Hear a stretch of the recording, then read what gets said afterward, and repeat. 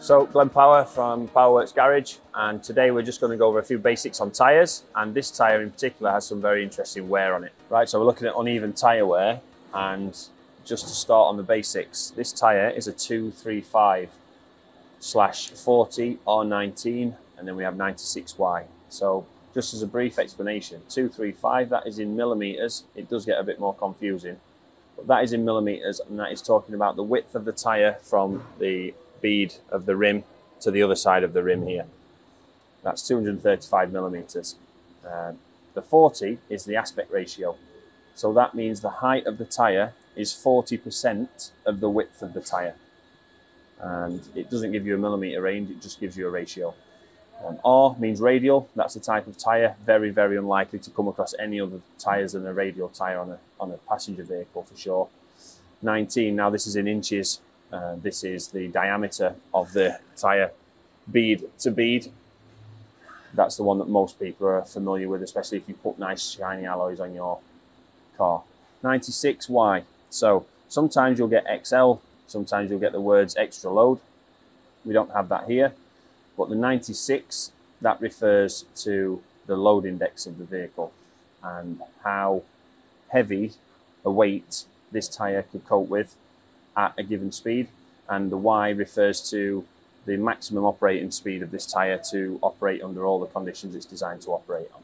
These two are very, very important, and it's very, very important that we don't ignore them and just put any old thing on, especially on a car like the car that we're at today, which is a sports car. One other thing that's quite common on tyres that people get asked about is the date code. This is a production date, so it's always a 4-digit number these days, and it's 3018 in this case.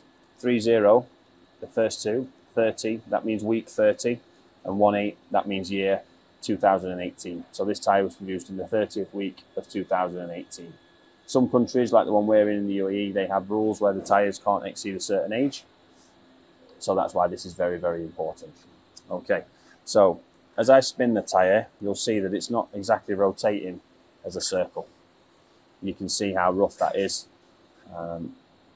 And if we stop it in some of the kit, I mean, you can even see here where the tyre is cleaner in spots than others, where certain parts of the tyre are coming into contact with the road more than other parts. And just here we have it. Now, this is down on this vehicle to the suspension dampers being tired and not dampening the oscillation of the spring. So effectively, the tyre is going in and out of contact with the road like that, much quicker and much more severely, but it's going in and out of contact with the road. So you get a spot here, a spot here, a spot here, a spot here, a spot here. You can see how evenly it is around the tyre. A spot here. There, the parts going into contact with the road, and then you end up with high points and low points. This makes this tyre very, very noisy on the road, but it also makes it very, very unsafe because the oscillation of it increases the temperature and also destabilizes the vehicle.